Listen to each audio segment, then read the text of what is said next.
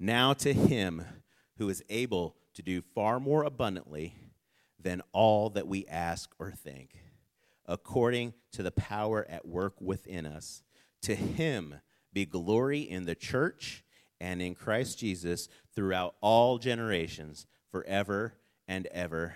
Amen. Josh, if you'll come up, I'll pray with you. Dear Heavenly Father, Lord, again, we come to you. I'm grateful to be called by you, grateful to be saved through Jesus Christ, and grateful to be gathered to worship you. I pray for my brother Josh this morning as he speaks your words to us and helps build us up to just greater appreciation of your heart. Be with him. Let your spirit be felt by him and be felt by us as we just celebrate, learn, and grow more deeply in who you are. We love you. We praise you in Jesus Christ's name. Amen.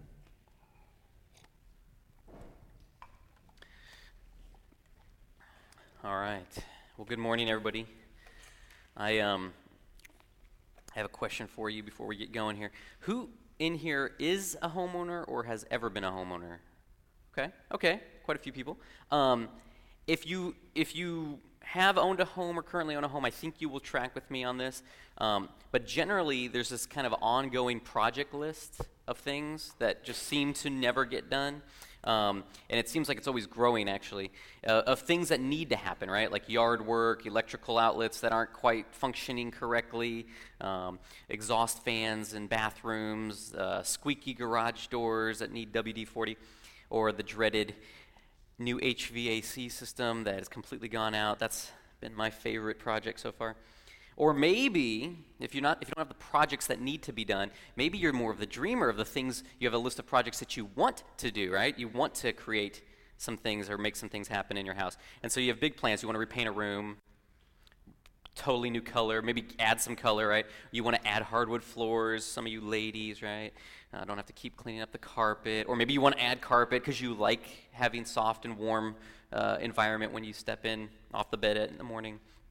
Maybe you want to put out some energy-efficient windows, right?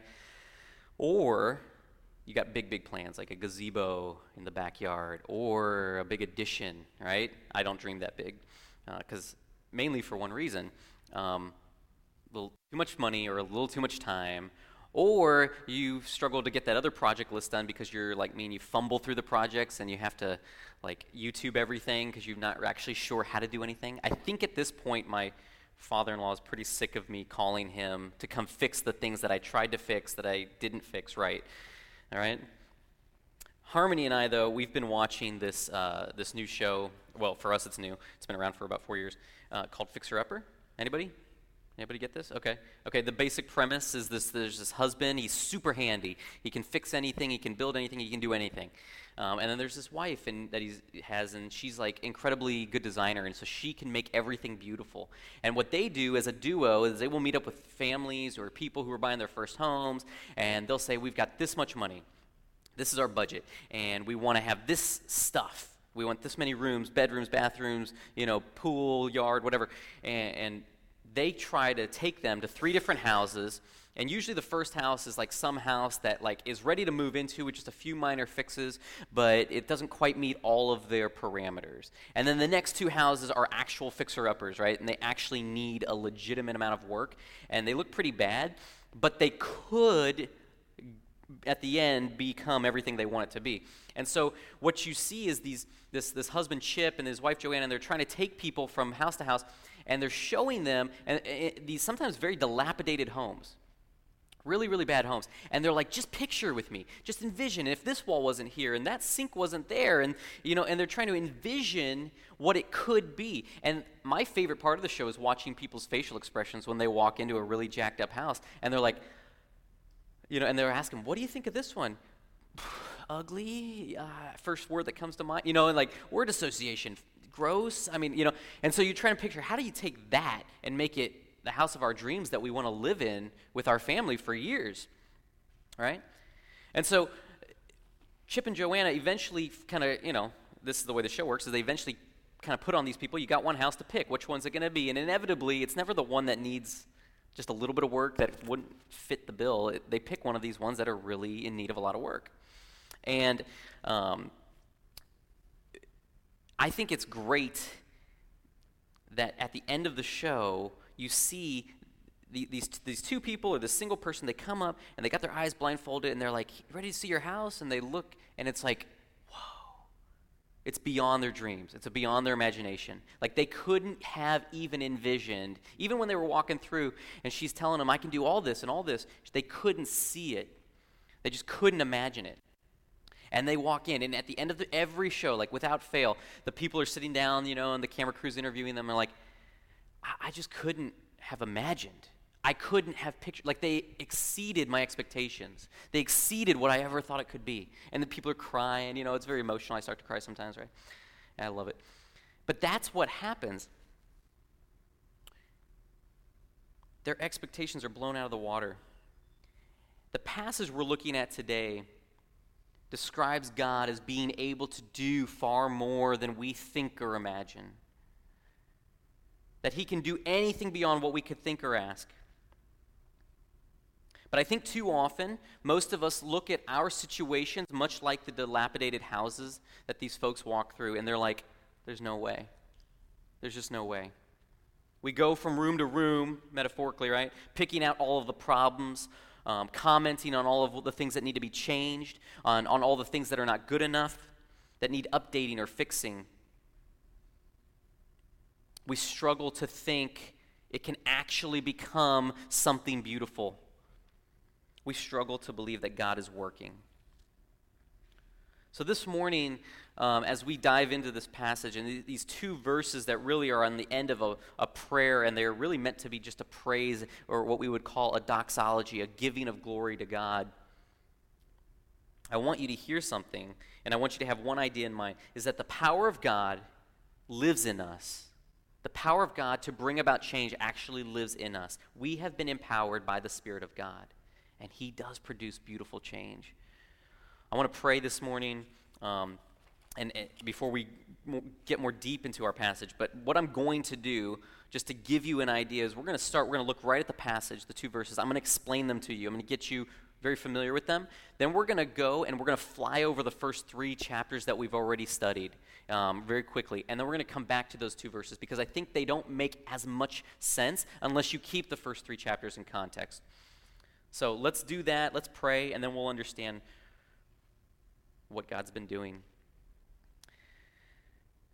Gracious God, we need your guidance this morning. We need you to open our hearts and our eyes and our ears to understand the depth of your word, the meaning of it, but we also want to be captured by it. We want to have our affections lifted this morning as we understand more deeply the truth as it sinks in. We want to be captivated by the gospel. And God, this morning, I know we have not all walked in here captivated by the gospel. So drive us to believe, to have a vision that you are working and you will not stop working for our good and for your glory. We pray that in your name this morning. Amen. All right, well, let me take you right to verse 20. This is our first 2, verse 20 and 21 are our verses this morning. But verse 20 says this: Now to him who is able to do far more abundantly than all we ask or think, according to the power at work within us. So I'm going to stop right there at that verse, and I'm just going to explain a few things. I'm going to break down each phrase real quick. So, now to him. Paul is in essence saying that now, at this moment, in light of all that I've said in the first 3 chapters of this letter, to God, okay? To God implies Paul's about to say something to us about God, about who he is. And before he says to God, what he wants to say to God, he's actually going to describe something about God. And so he says this. He says, him who is able to do far more abundantly than we ask or think. In other words, him, the him that he's describing to, the him that he's about to say something about, that him is able to do things. He's able, powerful, abundantly so. We don't think, when we think about going to the store, and we exchange something, like we give cash and we get something at the register, we get exactly what we expected. We don't expect to give a little and get way more than we expected. In this case, Paul is saying that he's so powerful, God is so powerful, that he is more abundantly able than to do what? Anything we ask or think. Even what we could dream about, God can do more. broken relationships, difficult situations, family struggles, whatever. He can work beyond all of that. He's able to do way more than we can even ask him or think about asking him. God's capability exceeds our expectations. I struggle sometimes to even exceed my own expectations, right? I'm regularly letting myself down, and we all let each other down, right? So how does God do that? How does he exceed our expectations? He tells us. How does he exceed all that we ask or imagine? According to the power at work within us.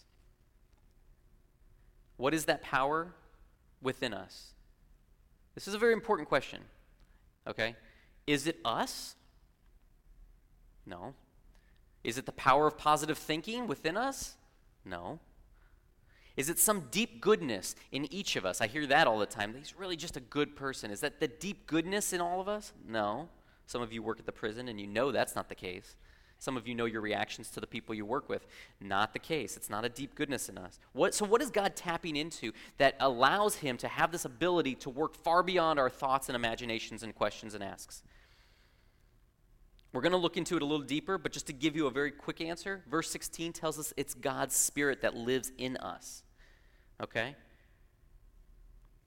So basically, if I could reword verse 20 in kind of a paraphrase, I would say this. Now to God, who is able to do more than we ask and even more than we can think to do, he's able to do it by the power of his Spirit that lives in us. So with that backdrop, he writes verse 21. To him, to God, be glory in the church and in Christ Jesus throughout all generations, forever and ever. Amen.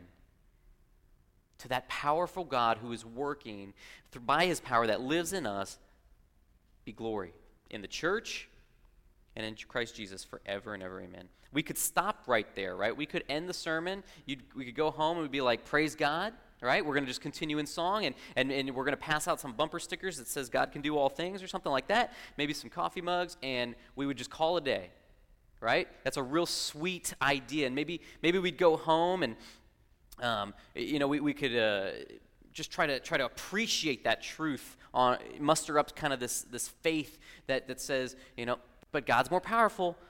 Oh, my husband lost his job, but God's more powerful. He can work all things, I got in a big fight with my husband. But God's more powerful. I mean, we could just try to think on that truth as just kind of a pithy catchphrase, but I don't think we would grasp fully what Paul's trying to get at unless we understand everything he said in the first 3 chapters. So at this point, what I want to do is I want to do a flyby. You're like, if we can go through 3 chapters in 20 minutes, then how come we've taken a year to go through Ephesians? But we're going to do a flyby of the first 3 chapters. And I think it will give us a greater appreciation of these 2 verses. Okay? So chapter 1, verses 11 to 14.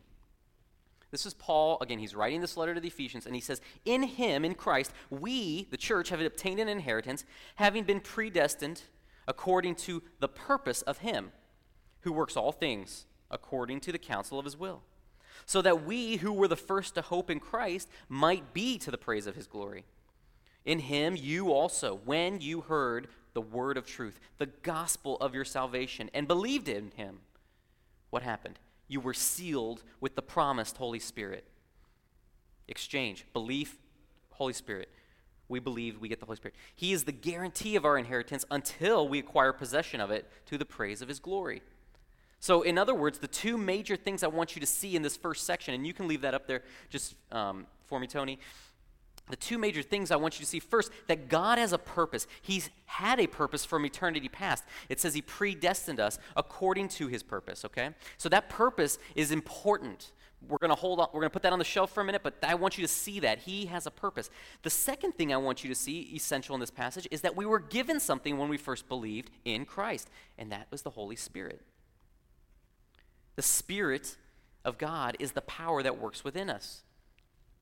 Okay, so we're going to connect all these dots as we go, but I'm going to keep moving forward here. God has a purpose, and his Holy Spirit has been given to us. Why is that important? Here is why, verses 15 to 23.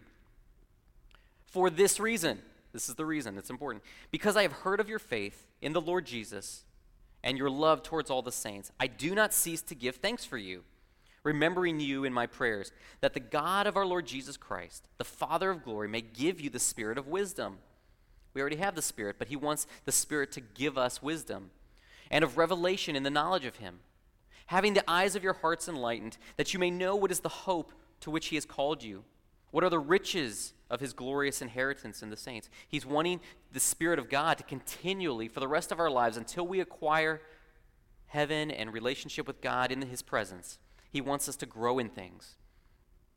And verse 19 specifically, he wants us to grow in what is the immeasurable greatness of his power towards us who believe, in our understanding of that, according to the working of his great might, that he worked in Christ when he raised him from the dead and seated him at the right hand in the heavenly places, far above all rule and authority and power and dominion, and above every name that is named, not only in this age, but also in the one to come. And he put all things under his feet, Jesus' feet, and gave him as head over all things to the church, which is his body, the fullness of him who fills all in all. I'm reading these long sections, these long excerpts for a reason. Each word, each sentence is important. But just to summarize, Paul is saying here that he prays for the church. And he prays that they grow in wisdom in the knowledge of God. And that happens as the Spirit gives them more knowledge and wisdom, the one that was given to us at the moment we believed. But very specifically, in verses 19 and 20, Paul's saying that he prays that they would grow in their understanding of the immeasurable, you understand, immeasurable, unable to measure, immeasurable greatness of God's power. He wants them to understand it. It's immeasurable, which kind of makes it seem like it's incomprehensible, but he wants them to comprehend it more and more. He wants them to understand it more and more. What does he want them to first understand about God's power? The same power that lives in us. Well, first of all, it's the same power that raised Jesus from death to life. Now, have you ever seen that kind of power? I have not, personally. I've seen amazing things. I've seen people come back from very sick, near death, what we would we would expect them to die situations. We've seen that in our campus in Columbia. We've seen amazing things. God healing people that had major heart conditions. And a lot of that stuff we would still attribute to, of course, the working of God, but we would also kind of attribute to the medical field, the way we do things like that. And we've seen amazing things, but immeasurable power? Immeasurable? We have this ability to measure things like, wattage and horsepower and power in general that we can create. But this is another level. This is a level so impressive that we cannot measure it. It's beyond any power we've ever seen. We don't have the tools, we don't have the equipment to quantify it. That same power of God that raised a dead man and brought him to life is the same power that lives in you and I. That's weird. And I mean that reverently. That's weird. We don't think about that. I do not go through my day walking around thinking that the power of God can help me or work in me the same way I think about it in regards to Jesus. I don't consider it that way sometimes. I don't consider that Jesus is more powerful, that his Spirit is more powerful than anything I'm experiencing in life. Because when I face a trial, I tend to think that experience is more powerful, or that individual is more powerful, right? Let's keep moving in chapter 2, verses 1 to 10. Paul is in that section describing some very specific things about God's power. But very firstly, in verses 1 and 2, he says something about us. He says, "And you were dead in the trespasses and sins in which you once walked. You were following the course of this world. You were following the prince of the power of the air, the spirit that is now at work in the sons of disobedience." So what's Paul saying here? He says there are other powers in this world. We're talking about the immeasurable power of God's Spirit, but there's other powers in this world, namely Satan, the enemy. And he has power in this world. It's a lesser power, and we used to follow that power. But in verses 8 and 9, he says something else. He says, for by grace you've been saved through faith. Saved from what? Saved from the power of Satan. And this is not your doing. It's a gift of God, not a result of your works so that no one can boast. The same power of God that raised Jesus from the dead is the same power of God that rescues us from Satan's power, his lesser power, his temporary power. So do you see what's happening? Do you see the case Paul's building?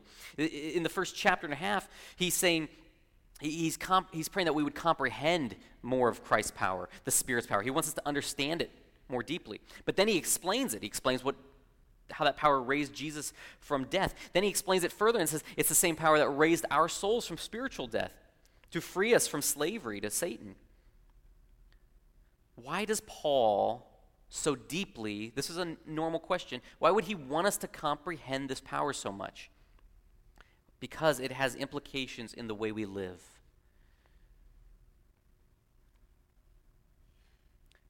We see and hear by the power of God that God reconciles sinners back to him.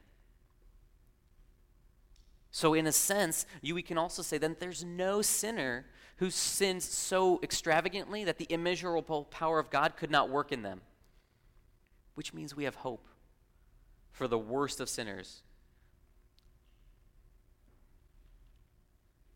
We see God's power in this book of Ephesians. We see it bringing Jew and Gentile, people who racially were divided, who hated one another, unifying them as one body, one church. Which means God can work in our city, in the racism we experience in this city. God destroys the power of Satan's rule. We see in this passage, in chapter 3, Paul go on to talk about his own scenario. And he says this, or we know this about Paul, is that he was a hostile terrorist towards Christians. He terrorized them, murdered, imprisoned, beaten. Okay? And we see the power of God changing Paul's heart and making him the most incredible missionary of all time. Look at chapter 3, verses 7 to 9. Paul writes this of himself, of his own ministry. He says, this gospel I was made a minister, according to the gift of God's grace, which was given me by the working of his what? You can talk to me. Of his what? Power. Yeah, that's essential. To me, though I am the very least of all the saints, this grace was given to preach to the Gentiles the unsearchable riches of Christ, and to bring to light for everyone what is the plan of the mystery hidden for ages in God who created all things. He's laying out a case. He's saying God is powerful enough, his Spirit is powerful enough to raise a man who's been dead for 3 days. 3 days, buried. He's done. Raised him to save sinners who were following Satan, blind and spiritually dead because of their sin. Saves them. Takes the terrorist, the worst of all sinners that you could possibly imagine, someone who absolutely hates Christianity, flips them on a dime and says, nope, now you're going to be the greatest missionary of all time. Do you see the history of God's power in this first 3 chapters? Paul finishes these first 3 chapters by telling us that he is now proclaiming the gospel by the power of Christ, the power of Christ's Spirit, and it's part of God's redemptive plan. And so as we ease back into chapter 3 here, I just want to kind of land this plane as we come back into verses 20 and 21, and I want to just jump into verse 11 real quickly and see one thing here. Paul says, this was according, this whole scenario where I'm preaching the gospel now to everyone after having been a terrorist, that whole situation, that was according, he says, to the eternal purpose that he has realized in Christ Jesus our Lord, that God has realized, that God has brought to bear. And so with this great backdrop, with this immeasurably powerful Spirit of God working to raise dead men, raise new souls, free lost people from evil power, Paul prays. He starts this prayer in chapter 3, verse 14. He says, for this reason, I bow my knees before the Father. I'm praying for all of you, is what he's saying. For every family in heaven and on earth, that verse 16, that according to the riches of his glory, he may grant you to be strengthened with power through his Spirit in your inner being. Oh, okay. Are you seeing it? He's just explained the power of God. And he's now asking God to strengthen us in our inner beings by that same power. Verse 17, so that, for the purpose of, that Christ may dwell in your hearts through faith. This isn't to say, let me just stop here and say, this isn't to say that you would be saved again or that you would have faith in Jesus because you lost your faith in Jesus. No, it's to deepen it, okay? Let me just make that clear. He's deepening what's already begun. You began a faith in Jesus. He says this in chapter 1. You were given the Spirit. Now I'm praying that the Spirit will deepen that faith. And he uses that kind of language, second half of verse 17, that you be rooted, right? I'm out in my yard a lot right now because it's not snowy and it's not cold, and I hate the cold, so I can get out there in this time of year. And we're trying to get out the weeds, and lay down some mulch. And what really drives me nuts is when I think that I'm just going to go pick out some weeds, and they go deeper and deeper, and I pull this string, and it's like this vine that has gone like 15 feet, and it ticks me off because I'm like, I just want you to die, and I want to be able to spray things on you that never make you come back. Okay, in the reverse way, in a good way, God wants us to understand something that's rooted, that is grounded in something. He wants us to understand the love of God. So that Christ may dwell in your hearts through faith, that you being rooted and grounded in love, this will happen. You may have strength to comprehend with all the saints what is the breadth and length and height and depth, and to know the love of Christ that surpasses knowledge, and that you may be filled with all the fullness of God. Paul's saying some things here. He's saying God's love is incomprehensible, but the more we comprehend it, the more we understand it, the more we can live it out together in community as a church family. It is by God's Spirit that we are able to comprehend it more. So he's praying to the Spirit to enlighten us, to help us comprehend God's love. All right, so we just flew over these 3 chapters, and I left out one small detail about the context that I want to bring to light now. Who's writing this letter again? You can talk to me. Paul. Where is he writing it from? Prison. So do you understand that significance? What's going on here? Paul, while in the midst of being in prison for proclaiming the gospel of Jesus, has every natural human reason to be mad at God. I'm serving you and you throw me in prison. You let me be put in prison, right? He easily could be asking questions like that, right? You and I would. Why would God allow this to happen if he's so powerful? Right? We ask questions like that when we go through tragedy. And Paul's not doing that. He's not complaining. He's not turning his back on God. So why? Instead, he's actually praying that the Ephesians would understand they've been empowered by God's Spirit and they would know God's purpose. See, Paul has this understanding while he's suffering, while he's in prison, specifically for preaching the gospel, that he's not only powerful, but he has a purpose. And I think those two things need to be married together. If we understand God's powerful, but we don't think about his purpose, we're just going to be kind of like, why are you letting us down? Why aren't you for us? But if we think God has a purpose and we don't think about his power, then we're going to think he's a really well-intended guy, but he can't do much. But if we can live in the middle of two realities, that God is both powerful and he has a purpose, then that means our suffering has purpose. And so Paul's there in prison, knowing that his God could break him out in an instant. In another passage of Scripture, he is in prison, he's broken out in an instant. But in this case, he's in prison, and he's trusting God has a purpose, a good purpose in the midst of it. He's telling the Ephesians to also believe that, because they love Paul. They could be thinking the same thing, right? Why is God letting him be, he's trying to serve God. Why is he letting him be in prison? Why doesn't he break him out? He's trying to tell them some things. He's trying to encourage them with some truth that God has a purpose. It's a good purpose, and he has power, and that power lives in you. And with all of that said, now I'm going to come to my points. So this is the first point I want to make. God's power will not fail, like ever.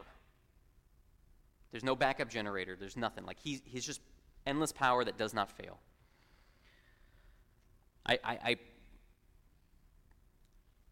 put as evidence for you what we've already read, is that God's power has been demonstrated in the resurrection of Jesus, a dead man brought to life. He's not the only person that he brought back to life. He brought back Lazarus and others. He healed sick, he healed lepers, he healed the blind. He is powerful. It's immeasurable. It's beyond anything we can ask or comprehend. It is sufficient to save sinners, any sinner, from the power of Satan, from the power of ongoing struggle with sin.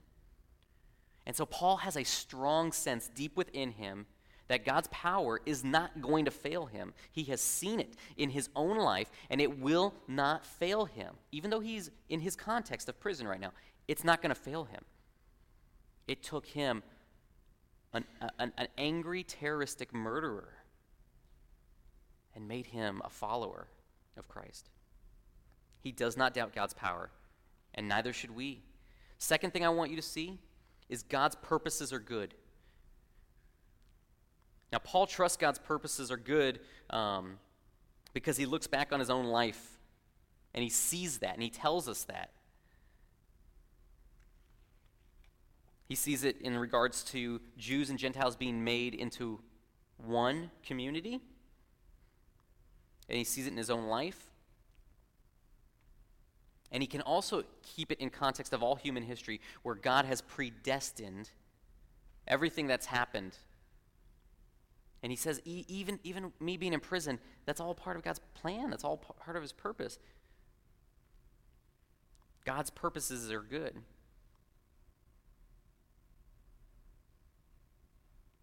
And he wants the Ephesians to trust in God's power and purpose as well. So Paul goes on and he prays that God would deepen the Ephesians' understanding of something, of God's love.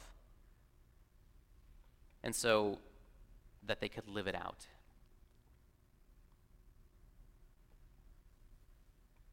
And so now I want to come back to verses 20 and 21. With that in mind, with the fact that God's power will not fail, that his purposes are good, I want to come back now to verses 20 and 21, where Paul writes, "Now to him, to God, who is able to do far more abundantly than we ask or think, according to the power of his Spirit," right, that works within us. "To him be the glory in the church and in Christ Jesus throughout all generations, forever and ever. Amen." The third thing I want you to see is that God alone deserves glory. There's none, right? There's nobody in our lives. There's not one person ever in human history, not a president, not a family member, not a spouse, no one who deserves the glory that God deserves, because no one has the power and the good purposes that God has.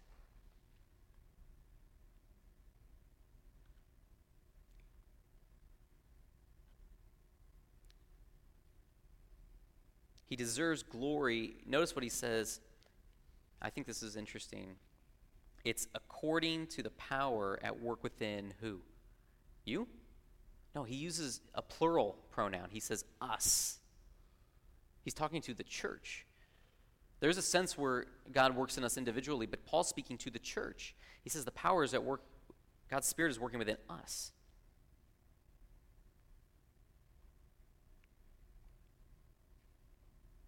God deserves glory because he is working in his people. He's bringing Jew and Gentile together.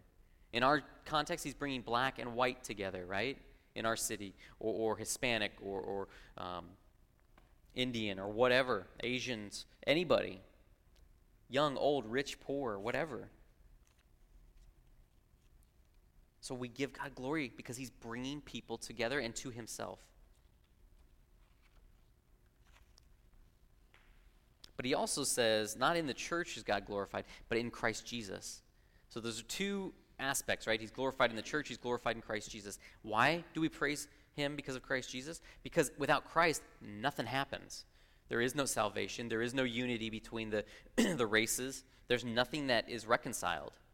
So we praise him in the church, but we praise him in Christ as well. It is because of Christ that we're freed from sin, we're freed from death, from the power of the enemy. We're given a new family and a new kingdom, and we have a new hope. That does not happen apart from the power of God, so we praise God. We give him glory because he's making all of those things happen.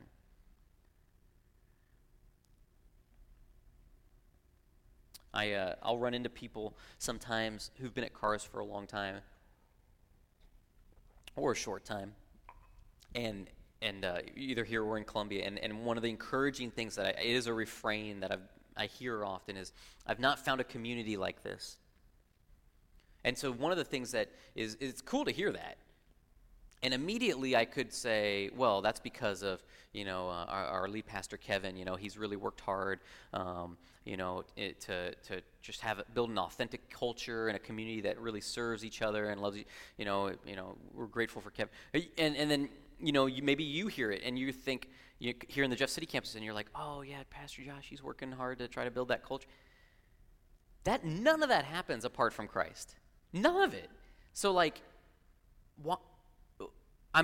Yes, I'm grateful for Kevin, and I'm sure some of you are grateful for me, but it's not to our glory. We can actually, we're not singing any songs to Pastor Kevin, right? There's no pastor worship here. It's God we praise because God brings about the change that's both in our own hearts to free us from sin and the power of Satan, but also to bring us into community and into a family of faith.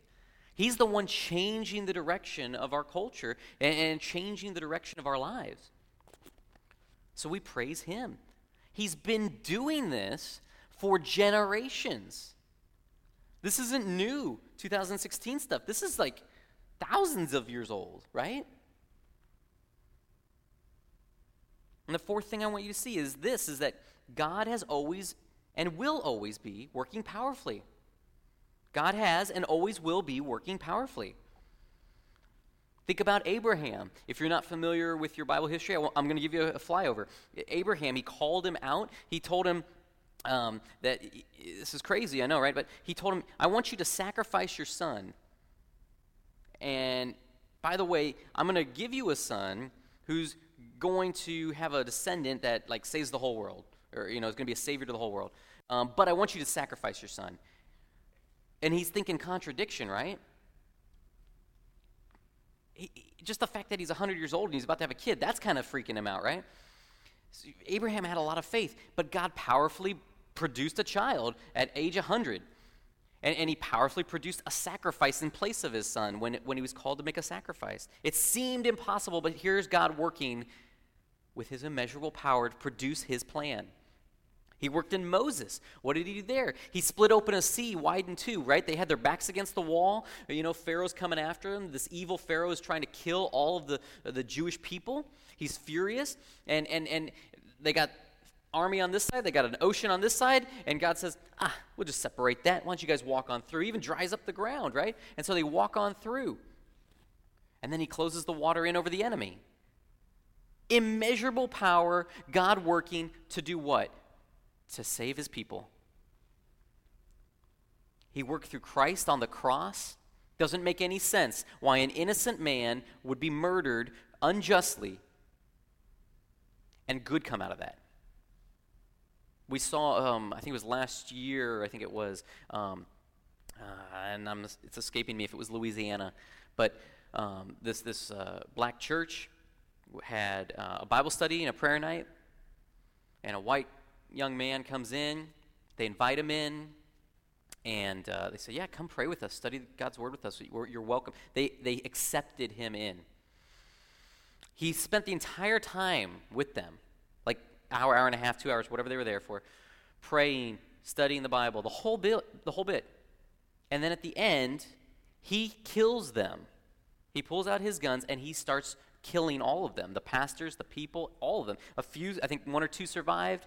Then I don't remember if he killed himself. I think that's what happened. But regardless, his whole goal, they found his manifesto afterwards, and his whole goal was to incite racial hate.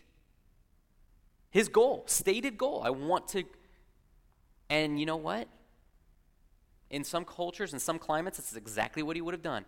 But those people who were related to those who died I guess he didn't die because he went on trial. They show up at his trial and they're like, we forgive you. How is that happening? How does that happen apart from the work of God working in us, his powerful, powerful work to produce forgiveness, not just of a murderer, but of a murderer of your family member? God's been working. His power will not fail. His purposes are good. He's been working powerfully eternity past, and he will continue to forever. And because of that, we give him glory.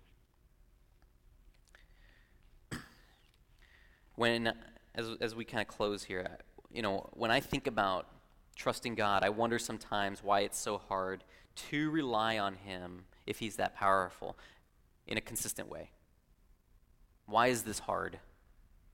I struggle, as I'm sure most of you do, to trust that he's going to come through in the present and in the future.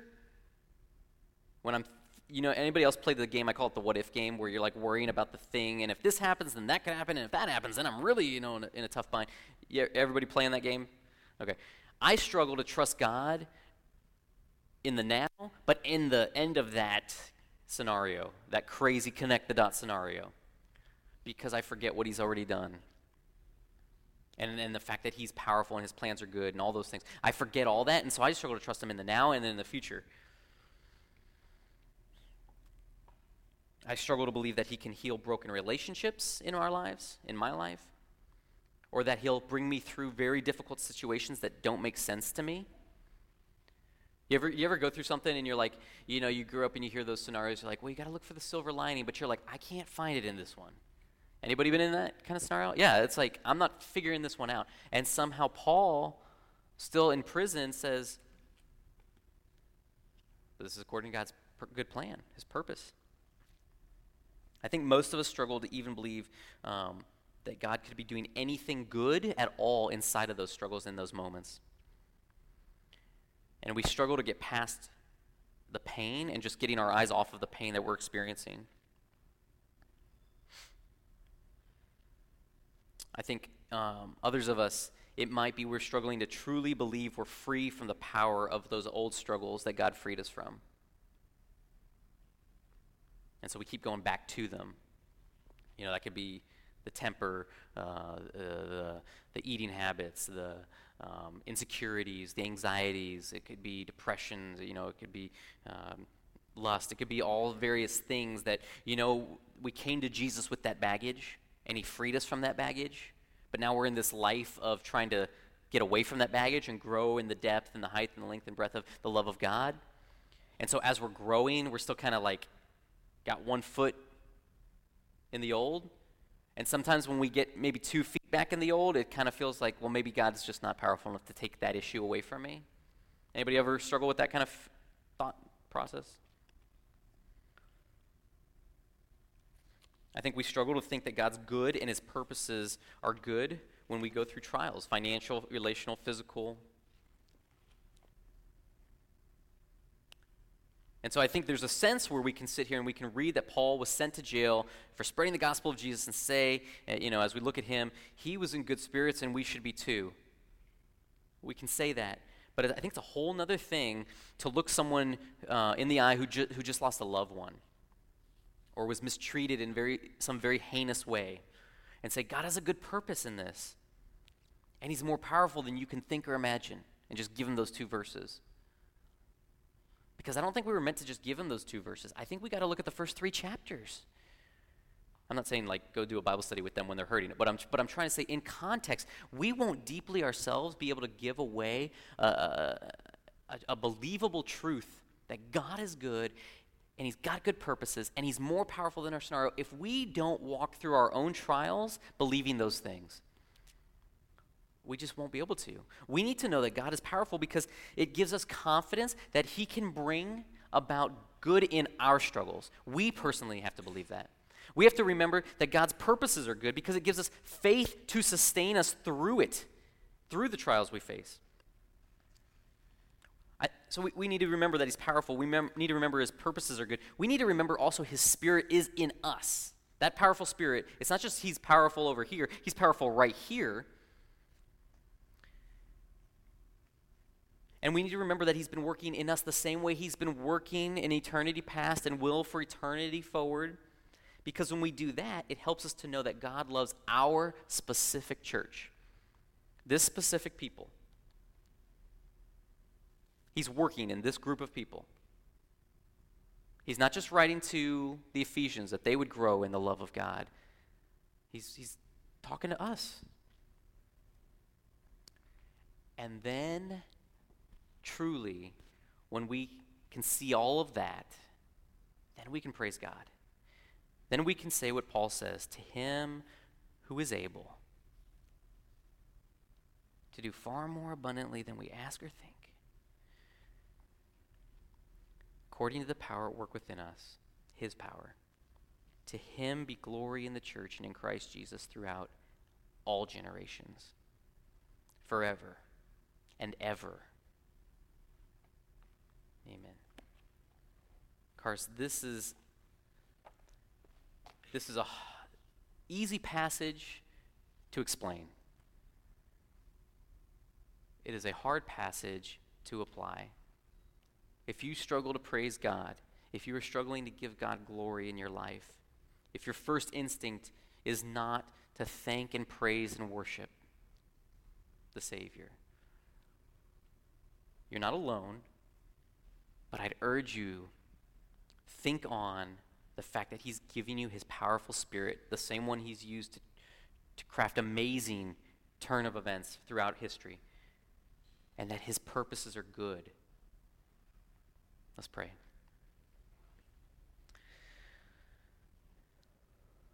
God, by your grace, you saved.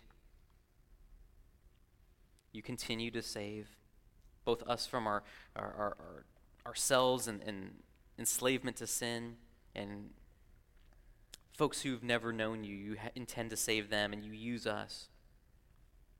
God, you work mightily and powerfully, and God, we want to see it. We want to see things that are akin to separating oceans, to raising the dead back to life. We want to see the miraculous. But God, we just need you to open our hearts and our minds to see that you are good. Give us faith in what you've already done and in the future things that we don't yet see. Help us trust you. Help us love you. Help us know your love for us. We pray that you would just make this family one that knows your love deeply in the hard stuff. So much so that those around us can give no glory to anyone but you. We pray that in your name.